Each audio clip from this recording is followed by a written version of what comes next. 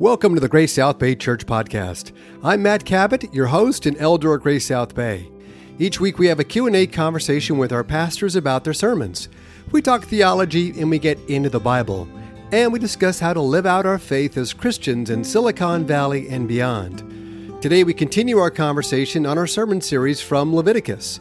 In a sermon titled Early and Often, Pastor Bob talks about how sin spreads and ruins everything and erodes our worship of God.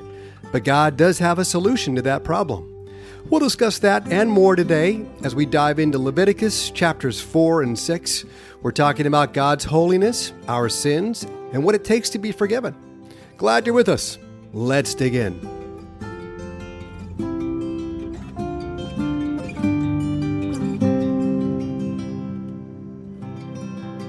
So, Bob, I've asked this question before, but it's actually one of your main points in this sermon, so I'll ask it again. What is sin? Yeah, and, as we've talked about in the past, just recently, actually, the Westminster Shorter Catechism gives a nice, succinct answer. Question 14, what is sin? And sin is any lack of conformity unto or transgression of the law of God. Mm-hmm. And we actually see that here in the passage in chapter 4. It's repeated over and over again. If a person or a group of people do any one of the things that by the Lord's commandments ought not to be done. Mm-hmm. And that's this idea of transgressing the law, right? Of breaking the law.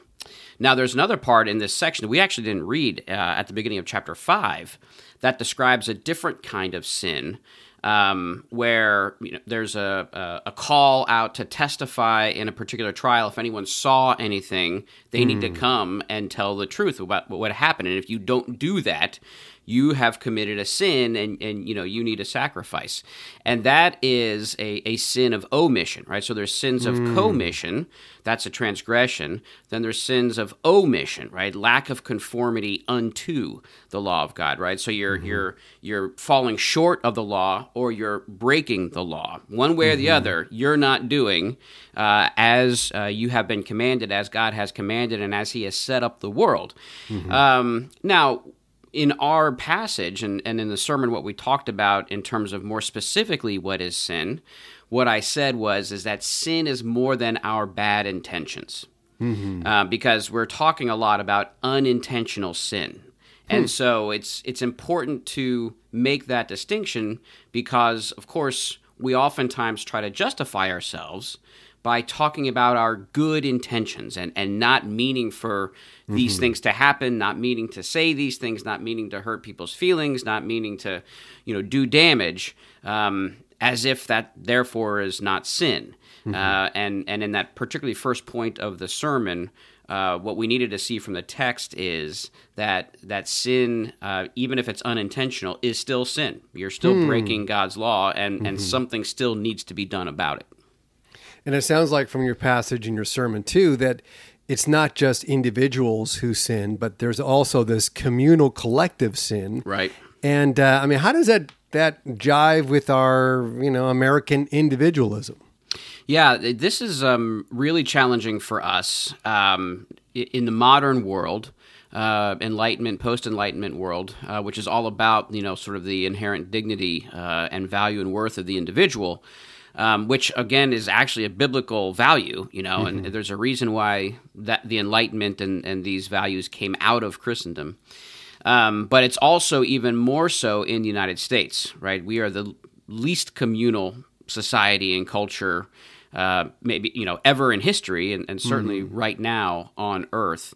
And when you think about American history, most people who are here because they or their ancestors decided to leave their community. Oh, yeah. Decided to leave their family of origin. Now, sometimes communities came over together, like the Puritans, but nonetheless, there was a movement away from sort of a communal ideal to a more individualistic ideal.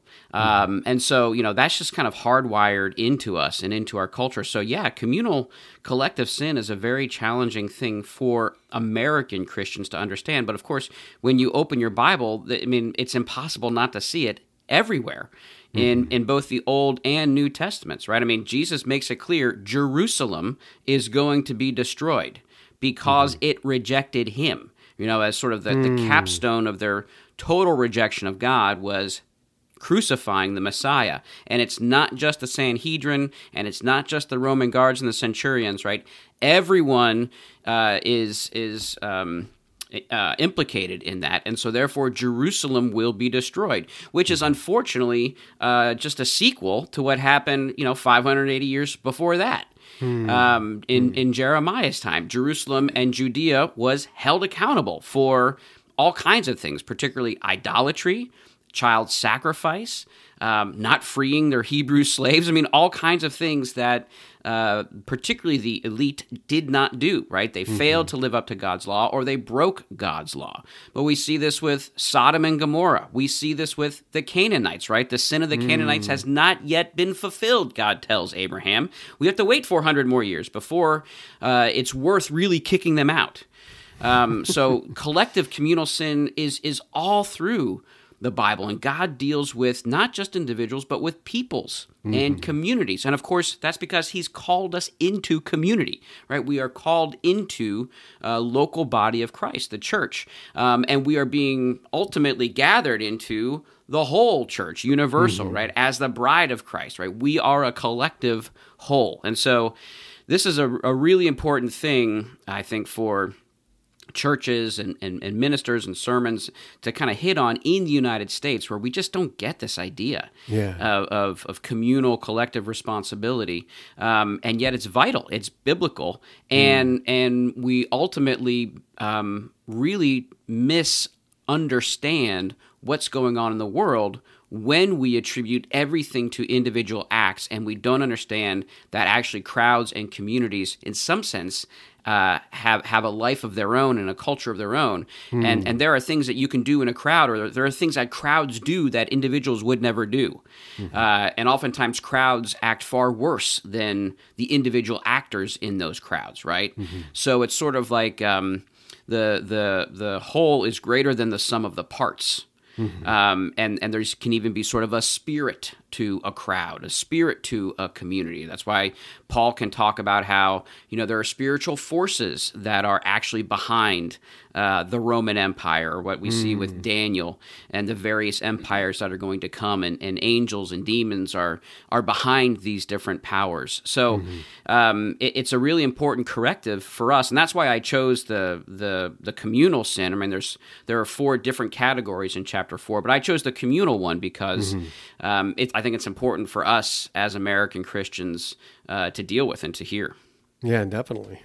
So how do we deceive ourselves when it comes to our sin? Yeah, and that's what we just talked about in terms of one of the things we say is that we justify ourselves by looking at our intentions. And of course, everything we do and say and think, it comes from a number of different, strains and multiple intentions and multiple interests. But oftentimes, when we've said something harsh or done something wrong or hurt somebody, we'll pick out the best of those bundles of intentions and sort of ignore, the selfishness that was also there, the prejudging that was also there, and ultimately just simply forgetting that this person is, fully made in the image of God and worthy of our respect. We tell ourselves a story that, hey, I just was having a bad day, or I didn't sleep well, or I had indigestion, or someone else had just been nasty to me. So we do all kinds of things to try to justify ourselves or reduce our guilt. And we're oftentimes looking at the role of intentions, which is why it's important that we talk about unintentional sin. All right, well, let's unpack that just for a minute. So is an unintentional sin as bad as an intentional sin?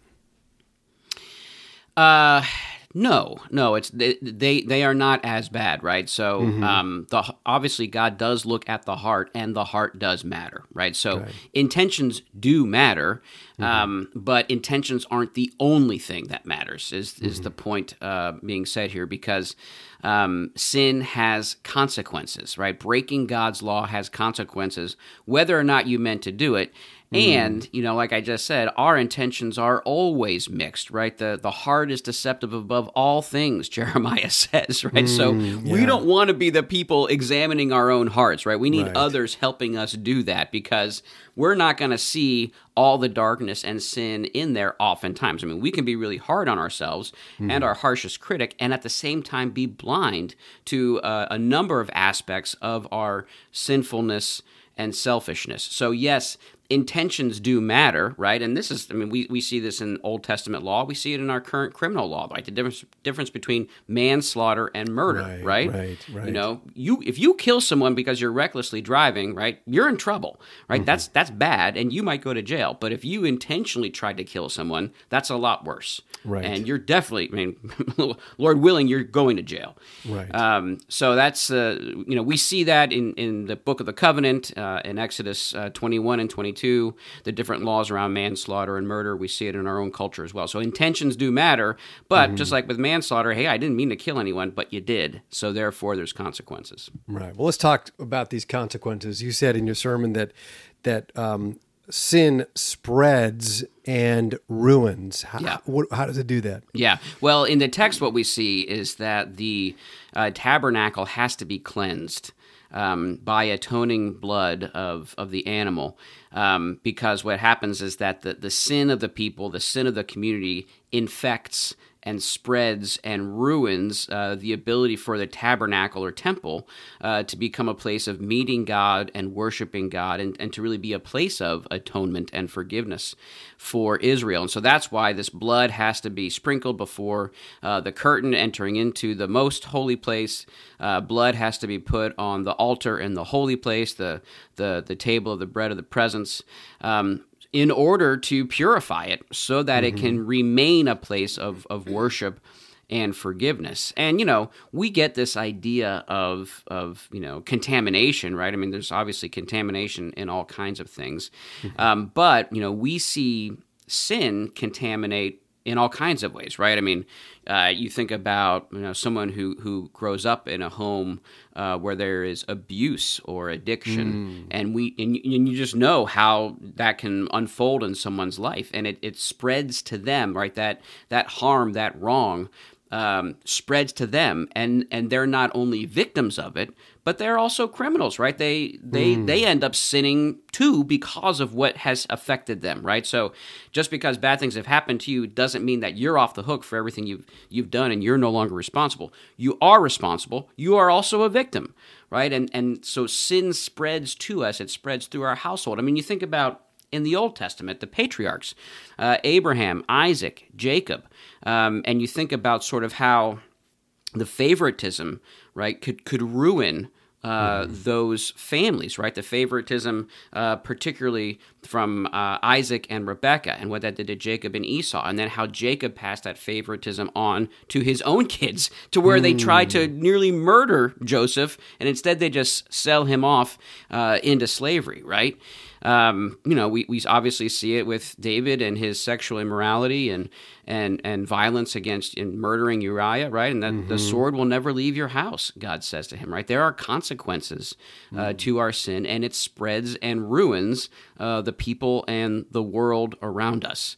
And in the sermon, I just mentioned our current culture and how nasty it is, right? And this is something that was building, and, it's slowly picked up steam and has spread. It's because of technology. It's because of particular personalities, but there's multiple causes here, but we're all a part of it, and we're all affected by it, right? So sin spreads, and it ruins things.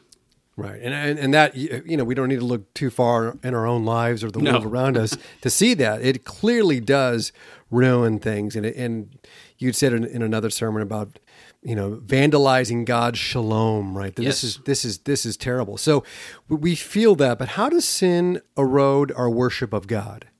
Right, and so that's one of the key problems here, and that's what we see is that the tabernacle needs to be purified. And if not, right, so if sin goes unaddressed over and over and over again, what happens is that we are not going to be able to worship God. In the Old Testament, what happened was that ultimately God left the temple.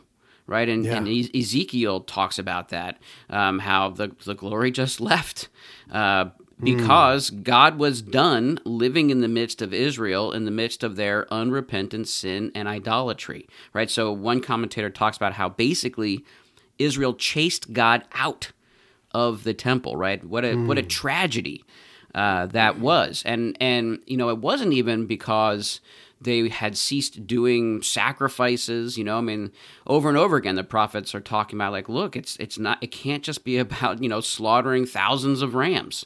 Right. There also has to be something about communal life and communal justice and not, having other gods as well and going up on the mountaintops and worshiping those other gods too, right? So if you are, making peace with sin in some way, then that's going to make worshiping God harder and harder and harder. In my life, at least, like it comes down to sort of a cognitive dissonance. Like if I am making provision for the flesh, it's impossible for me to actually really fellowship with God and connect with Him. Right? There's too much stress and tension there, and I think most Christians who are listening have experienced that as well. So when there is, conscious sin going on, planning sin, making provision for the flesh, you are unable to worship God freely through His Son. It just doesn't work that way. And so, what we see in our own lives and in our own spiritual practices, God demonstrates for us in the Old Testament in real physical and tragic ways. How does God's holiness figure into this whole equation? Well, it's interesting. Holiness is a really, really interesting concept, and it's one that we can perhaps overly narrowly define, and we've talked about it before, that we could think of holiness as moral purity, and it is, but maybe holiness is more take away moral out of it. It's just purity. But even beyond, it's even different than that. We've talked about as sort of this idea of being fully consecrated, fully set apart, fully aligned toward a particular priority and commitment. And so actually one of the words that I think of is polarized. And do you remember back in science class or whatever, you could get like those little shavings of metal, and you put a magnet underneath it, and the little shavings would move around, right? And it's like, okay, this magnetized, and they all are pointing toward the magnet, right? Like you see these things kind of shift and move, and they're constantly finding the magnet and pointing themselves toward the magnet. That's holiness. Holiness is where we are. Our whole lives are fully pointed to and aligned with God, with our identity in God, with His purposes, His will. That's holiness. That's who He is, right? And He calls us to that. So like He's this magnet, and He's calling us to have all of our lives pointing to Him, to be polarized in that sense. And what happens is when we knowingly permit sort of a lack of polarization in our lives, that makes it very, very difficult for us to connect with God, that lack of holiness. And what's interesting is that even when we're not intentionally doing it, right, there's still a problem, right? There is still there is still damage done, which is why we have to be thoughtful about the consequences of our actions and words, not just our intentions. All right, this brings up a whole host of questions for me. So today, then, we don't have the tabernacle that God dwelt with the ancient Israelites in the tabernacle, and today, as Christians, God dwells in us as the Holy Spirit. So let's talk for a minute about how we are the temples of God. God's temples. Yeah, we are the portable temple of God, right? The moving sanctuary and tabernacle. Each of us who are believers are, right? The Holy Spirit dwells in us, and Paul makes this clear that we are individually temples as well as collectively in the local church. We are the temple of God, and so like what that suggests is that therefore everything we do, everything we think, everything we say, right? Every act, every physical act, our bodies are the temple of God, right? Our hearts are the temple of our mind are the temple of God. So that's why all of life needs to be aligned with God, because our whole lives are meant to show Him, right, and illustrate who He is, because He is in us and we are in Him. So it's no wonder when we are permitting sin in our lives, or when we are making peace with sin in our lives, it's no wonder that connecting with God is impossible, right? Because He is living in us, right? And Paul talks about, grieving the Holy Spirit with our choices, with our actions, with our sin, right? There can be real tension and really an impossibility of really experiencing fellowship and joy with God when we are, like I said, making provision for the flesh. It's just the Spirit is against the flesh, and the flesh is against the Spirit, as we see in Galatians 5. I mean, there's no peace there. And so when we are choosing the flesh, we are not going to enjoy being the temples of God. We are not going to enjoy worshiping God. So, Bob, there's something you said in the beginning of the podcast that is haunting me a little bit. You said that the ancient Israelites were so grievous in their sins that they chased God out of the sanctuary. And I'm thinking about this idea that we're God's temples. So How can the Holy Spirit dwell in us if sin is polluting the sanctuary? And does the Spirit ever, leave us temporarily if the pollution becomes too great?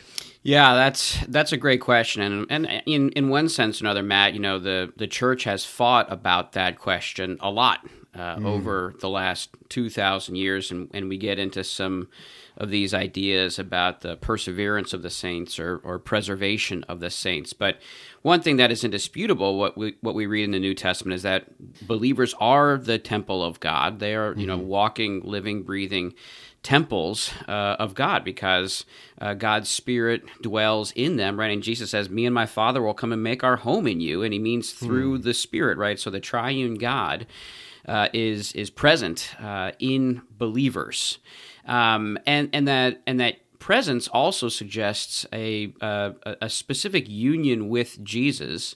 That then kind of brings us to, okay, well, if we are united to Jesus, then that means we are saved, and there's nothing can take us from His love, right? I mean, certainly His love and His sacrifice is stronger than our sin, whatever we might commit.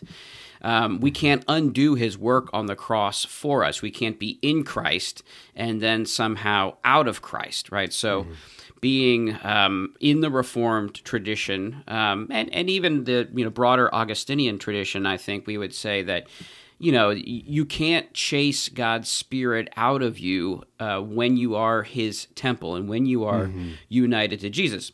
On the other hand, the book of Hebrews does talk about those who have tasted the Spirit, right? Who have experienced Christian fellowship and have dabbled in Christianity, and have witnessed and experienced in some way the blessing of God's covenant people, and yet they are not a part of the covenant people. They do drift away. They do fall away. But that's an outward sign of something inwardly that was not there, right? This ultimate real union with Jesus by the presence of the Spirit was not truly there.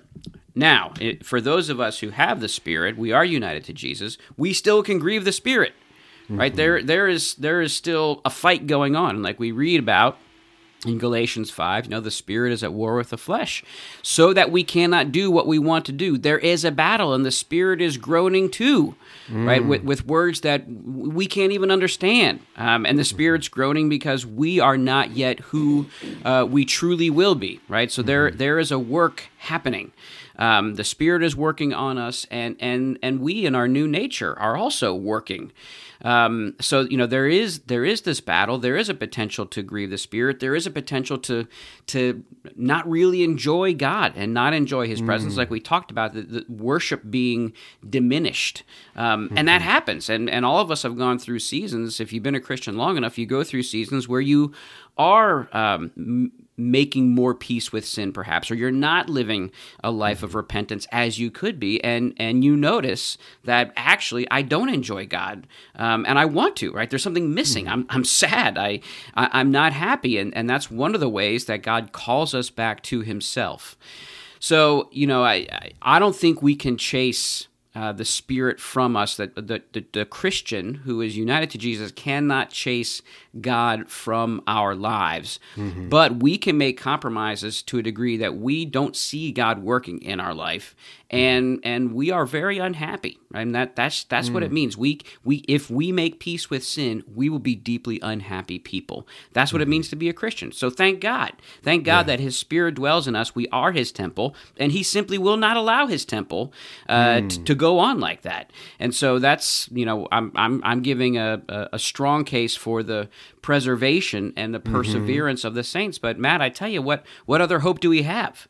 Right? If our hope is built on, well, I hope I really don't sin that much. I guess God's okay with little sins, but not great sins. And boy, if I avoid those great sins, then I guess I won't lose my salvation. I mean, that's no hope at all. Right? Yeah, no, so totally, our hope has to be in a God who is greater than even all of our rebelliousness, right? And all of our betrayals. That is where we put our hope. And that's what I can offer other Christians. Well, praise God to that. I mean, that it's not up to us. Nevertheless, there are consequences to our sinning that make it difficult for us to worship God, and there's consequences to the people around us. Yes. So how do we take both our corporate and individual sins more seriously? Well, obviously that's what's happening in the preaching of the word, right? In the preaching of the word, we look at what Leviticus is saying, and we're like, well, we need to take our sin seriously. If we are trying to justify it with our intentions, or we'll get around to doing the right thing, right? Not good enough in the sense of the kind of damage that sin can do. So one of the primary ways that we take sin seriously, both corporate and individual, is that we sit under Scripture.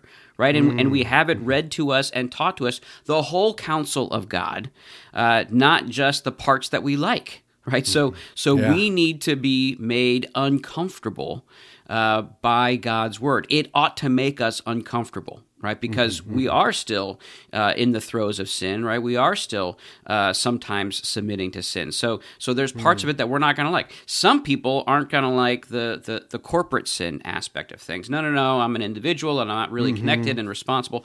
Others of it, and particularly in other cultures, don't take the individual sin aspects as seriously. What I do with my personal and private life is my business. It's no big deal. As long as I'm in the community and the community's doing well, then I can do what I want. And that's been more of the challenge with Christianity throughout its history, rather than our current challenge in North America, which is we take individual sin more seriously than corporate. So we need to be listening to God's word. We need to be open to being convicted by it. And we also need to be inviting in people in discussion, right? We need to be asking hard questions, and we need to allow hard questions to be asked of us. And one of the things I asked of our congregation is, are we really welcoming and hospitable to everyone, or just the people who look and think and talk and act like we do? That's a question we need to continue to ask. Who are we inviting to Jesus? Or who are we saying, come and see too? And are we operating in such a way that gives the subtle or not so subtle communication to other groups of people that, well, we're not really that interested in being brothers and sisters with them. So we need to invite those people into conversation, and we need to read and listen to what they're saying about what they're hearing from us as we think about corporate sin. And then, as I think we'll probably talk about in a second, this is what the point of the sermon was. We need to live lives of repentance, right? We need to be we need to be recognizing that we are broken, that our sin goes deeper than we would ever really imagine. Thank God his love is greater than that, right? But we want to practice repentance.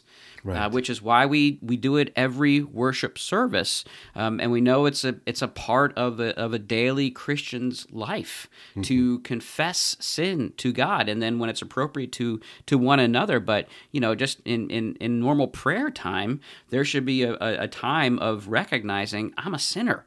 And I need your grace, Lord, and I'm sorry, and I need you to fight for me in my heart, right? And I don't want you to change my loves. I want you to change what I desire. I want to love you more than these other things, right? So that it needs to be a daily practice of repentance. Yeah, and I want to get into that because that's the solution to this problem. But I want to dwell just a little bit more on the problem of sin itself. I think most of us tend to think that when we sin, we are hurting people around us and in the culture and society, which is all true. But how is sin an attack on God? Yeah, I mean that's where we were talking about in terms of some of these horizontal or social sins. You still need to sacrifice, right? And the temple is still tarnished, and there is still a vertical element to this horizontal sin, right? And we've talked about sort of this.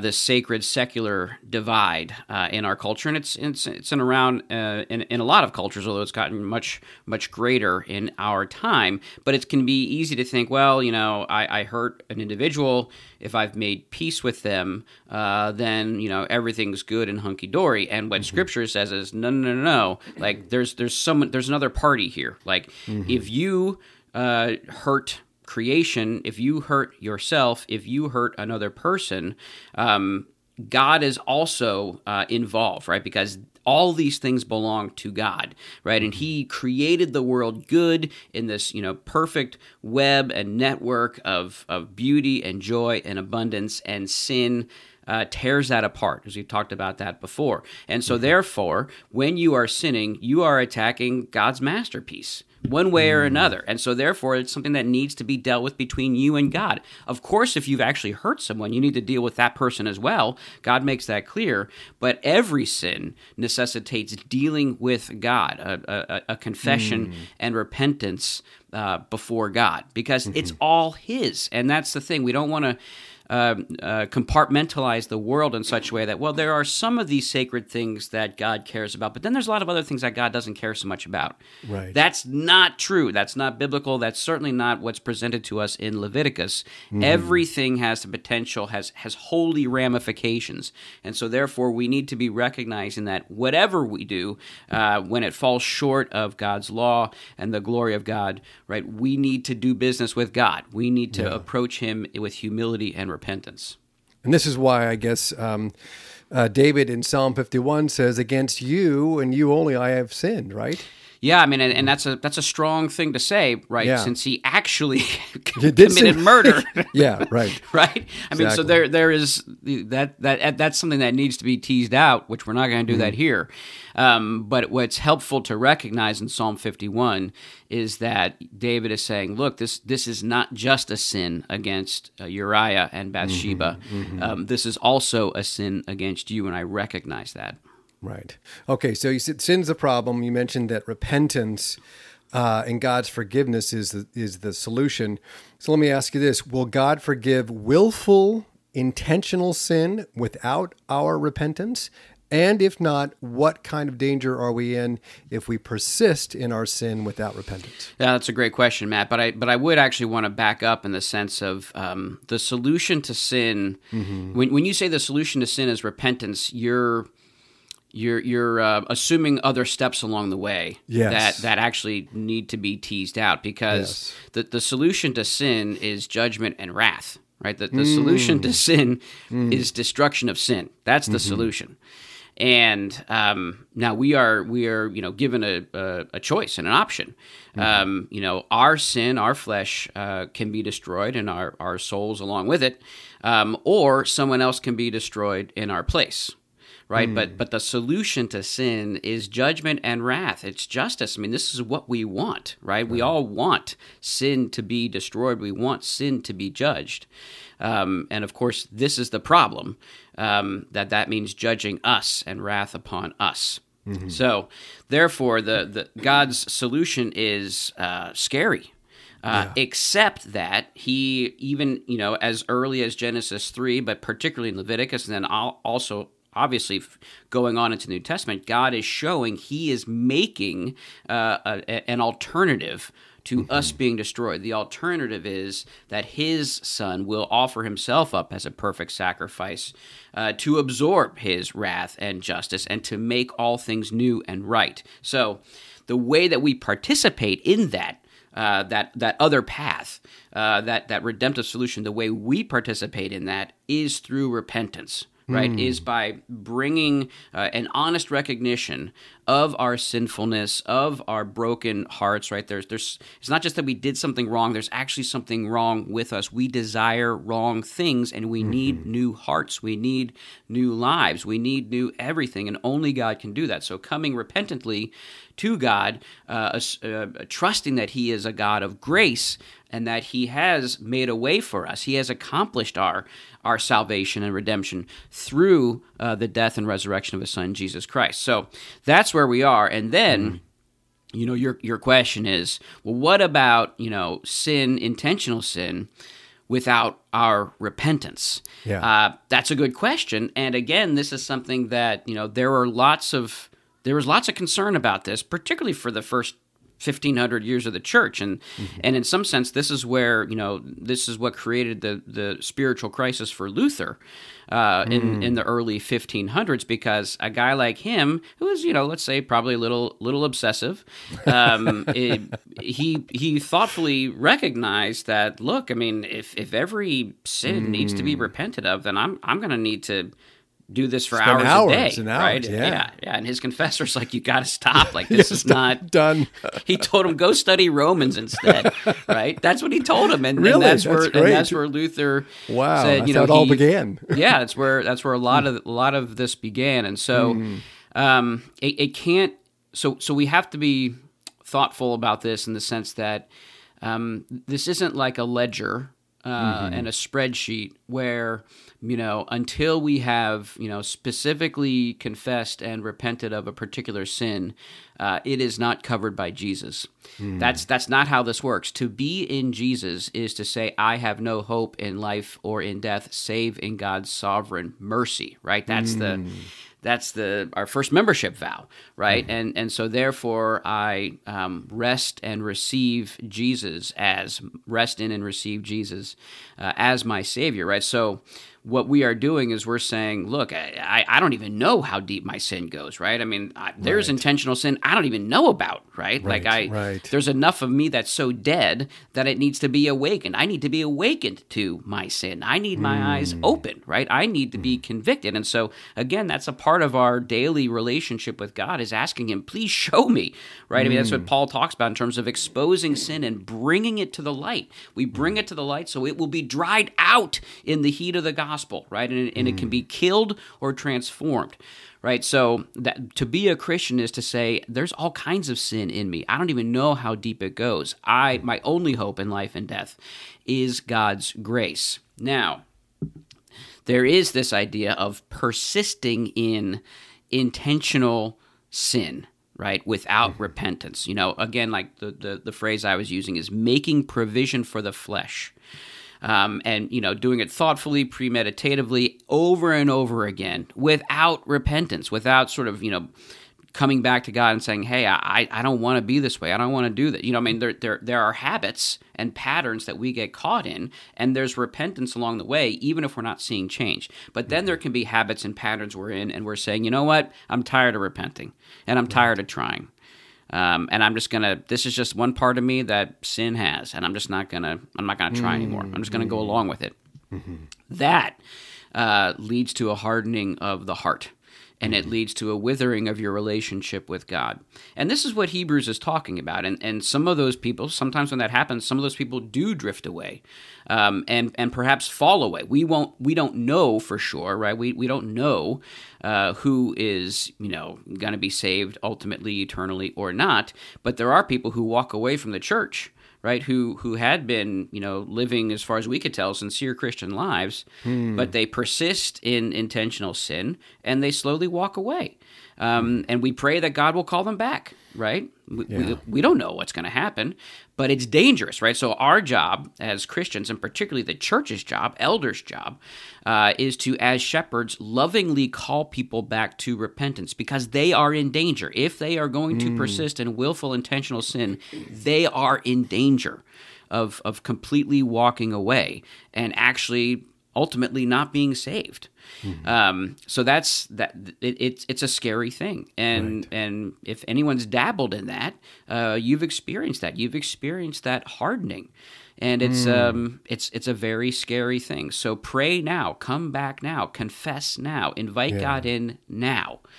And it is hard. I mean, this idea of this consistent battle, and you're oftentimes going to lose. And for what? This is also uncomfortable. Look, God is with us. He is faithful with us, right? A bruised reed he will not break, a smoldering wick he will not snuff out. So staying in the battle is what matters. Again, Galatians 5, right? It's the spirit is at war with the flesh, right? So the fact that there's a battle suggests God is present, and he will not leave us or forsake us. So remain in the battle. So is it still contrition if we're more sorry about the consequences of our sin than the fact that we've attacked God?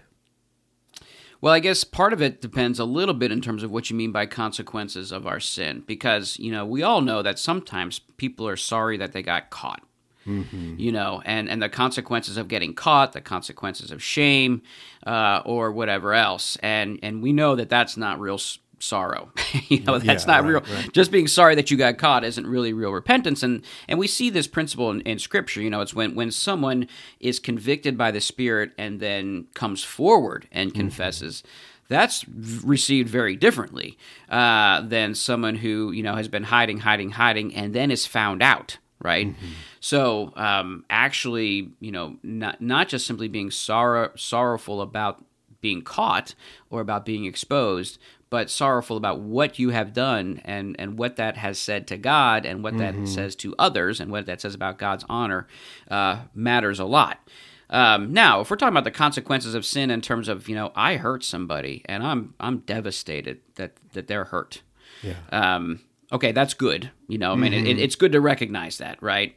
And but it is problematic if you recognize that, as we just talked about. If you recognize that, but you're also not recognizing that there's another party here, and that party is God, right? So there's contrition, but it's not full contrition, right? There's a chance of a certain amount of reconciliation between parties, but not as much between you and God. And so, yes, we have to take this all the way to it's not just a horizontal thing; it's also a vertical thing.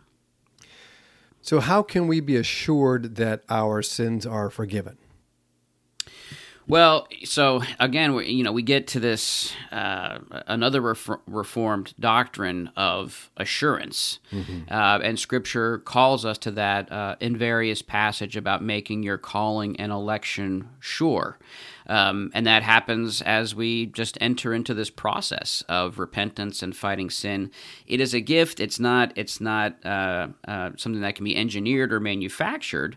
But we, over 2,000 years of church history, it is something that believers can experience. They can come to a place of settled assurance that they are forgiven and that they are in Jesus Christ. Now, and that's a subjective. I'm talking about subjectively. They experience this assurance, but not everyone gets that, and not everyone experiences that. And some people have very tender consciences that they're going to continue to have that. So it's something to strive for, but it's not something that to necessarily expect or to be presumptuous about. But there are objective assurances that your sins are forgiven, particularly when we confess our sins together in the name of Jesus, and then we read the good news of Scripture, and you are told your sins are forgiven. Right? Absolution. That's a very important part of a believer's life, is to hear from someone else who is pointing out Scripture to you and saying, "Look, you're forgiven if you trust in Jesus. you are forgiven. In the same way, partaking of the sacrament, the Lord's Supper, like you are participating in the death of Jesus because of your sin. So if you are coming, eating, and drinking in faith, then you're in Jesus, and you are forgiven. And we take the Lord's Supper together as a church, not individually, because it's the church that is going to say to you whether or not you should partake, right? You don't get to excommunicate yourself. You don't get to say, well, I don't think my sins are forgiven. I don't think I'm in Jesus. No, this is a collective process, and God has given the keys of the kingdom to the church and to the leaders of the church in order to be able to tell people your sins are forgiven, right? So listen to your church, listen to your pastors, listen to God's word. There you will read, your sins are forgiven if you are in Christ. And then, people might say, well, how do I know I'm in Christ, right? So that's another discussion. Let's talk about that. How much faith do I need? You need more than 0. You need a mustard seed, right? Like just anything, a spark, anything more than 0, right? So look, we can talk about all these things, and there are signs and words and assurances.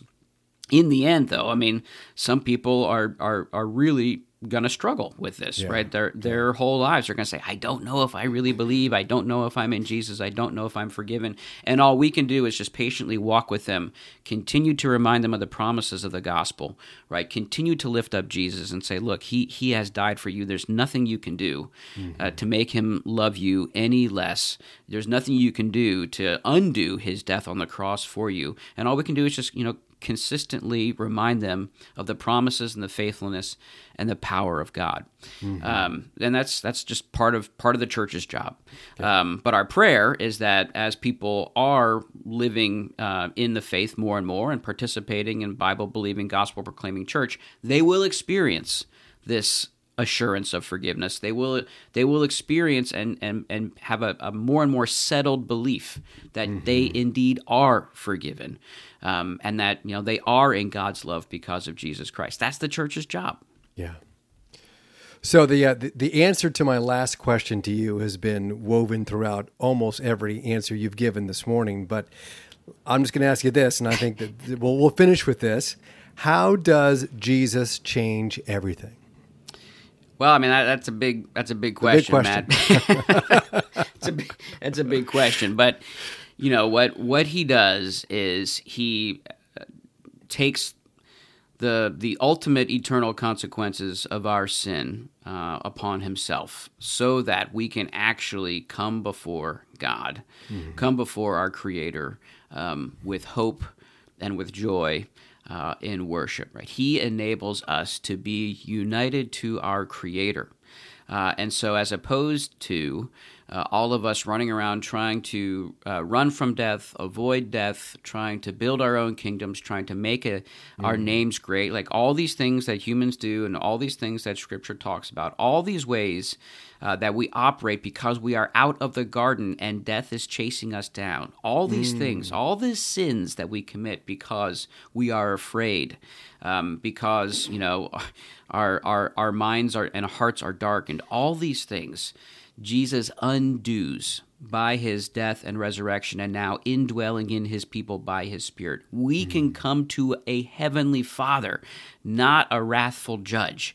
In the name of Jesus Christ, propelled by his Spirit dwelling in us, we can partake of his divine nature and participate in this heavenly fellowship, this triune fellowship, right? So Jesus can take us from living these lives of self-protection, self-justification, striking out at others, hating ourselves, hating God, doing everything we can to build our status. As long as we have more money and more, bigger guns, then we're going to be okay. We can move away from that kind of life, and we can move a life to peace, rest, assurance, love, blessing others, hope, not afraid of death, and constantly actually moving against our sin and the darkness in our lives. We know that there is someone who is fighting the darkness in us, and we can join him in that. And he is the light of the world, and more and more he is bringing light to us. That's good news. It is good news indeed, and it's available to anybody who comes to him. He welcomes one and all. Absolutely. Yeah. Well, Bob, thanks again for your time this morning. You got it, Matt. The title of Bob's sermon is Early and Often. It's one of the sermons in our series from Leviticus. You can find that sermon and all our sermons and this podcast on iTunes and Spotify and on our website at gracesouthbay.com. We hope these conversations are helping you develop a closer relationship with Jesus. If you have questions about the Christian faith or just need someone to talk to, we've got pastors, elders, youth leaders, and a women's care team ready to help. We're just an email or a phone call away. If you have a prayer request, you can go directly to our website at gracesouthbay.com and submit your requests using the prayer button at the top of the website. And if you're new to Grace South Bay, we would encourage you to fill out the Connect card and one of our pastors will reach out to you. And of course, if you're in the San Jose area, we'd love to have you join us for Sunday morning worship. We meet at 9 a.m. at Crossroads Bible Church in San Jose. We'll be back next week with another episode of the GSB podcast, so stay tuned, stay connected, and be encouraged knowing that nothing can separate you from God's love. We look forward to our next time together. Now go in peace to love and serve the Lord. Thanks for listening.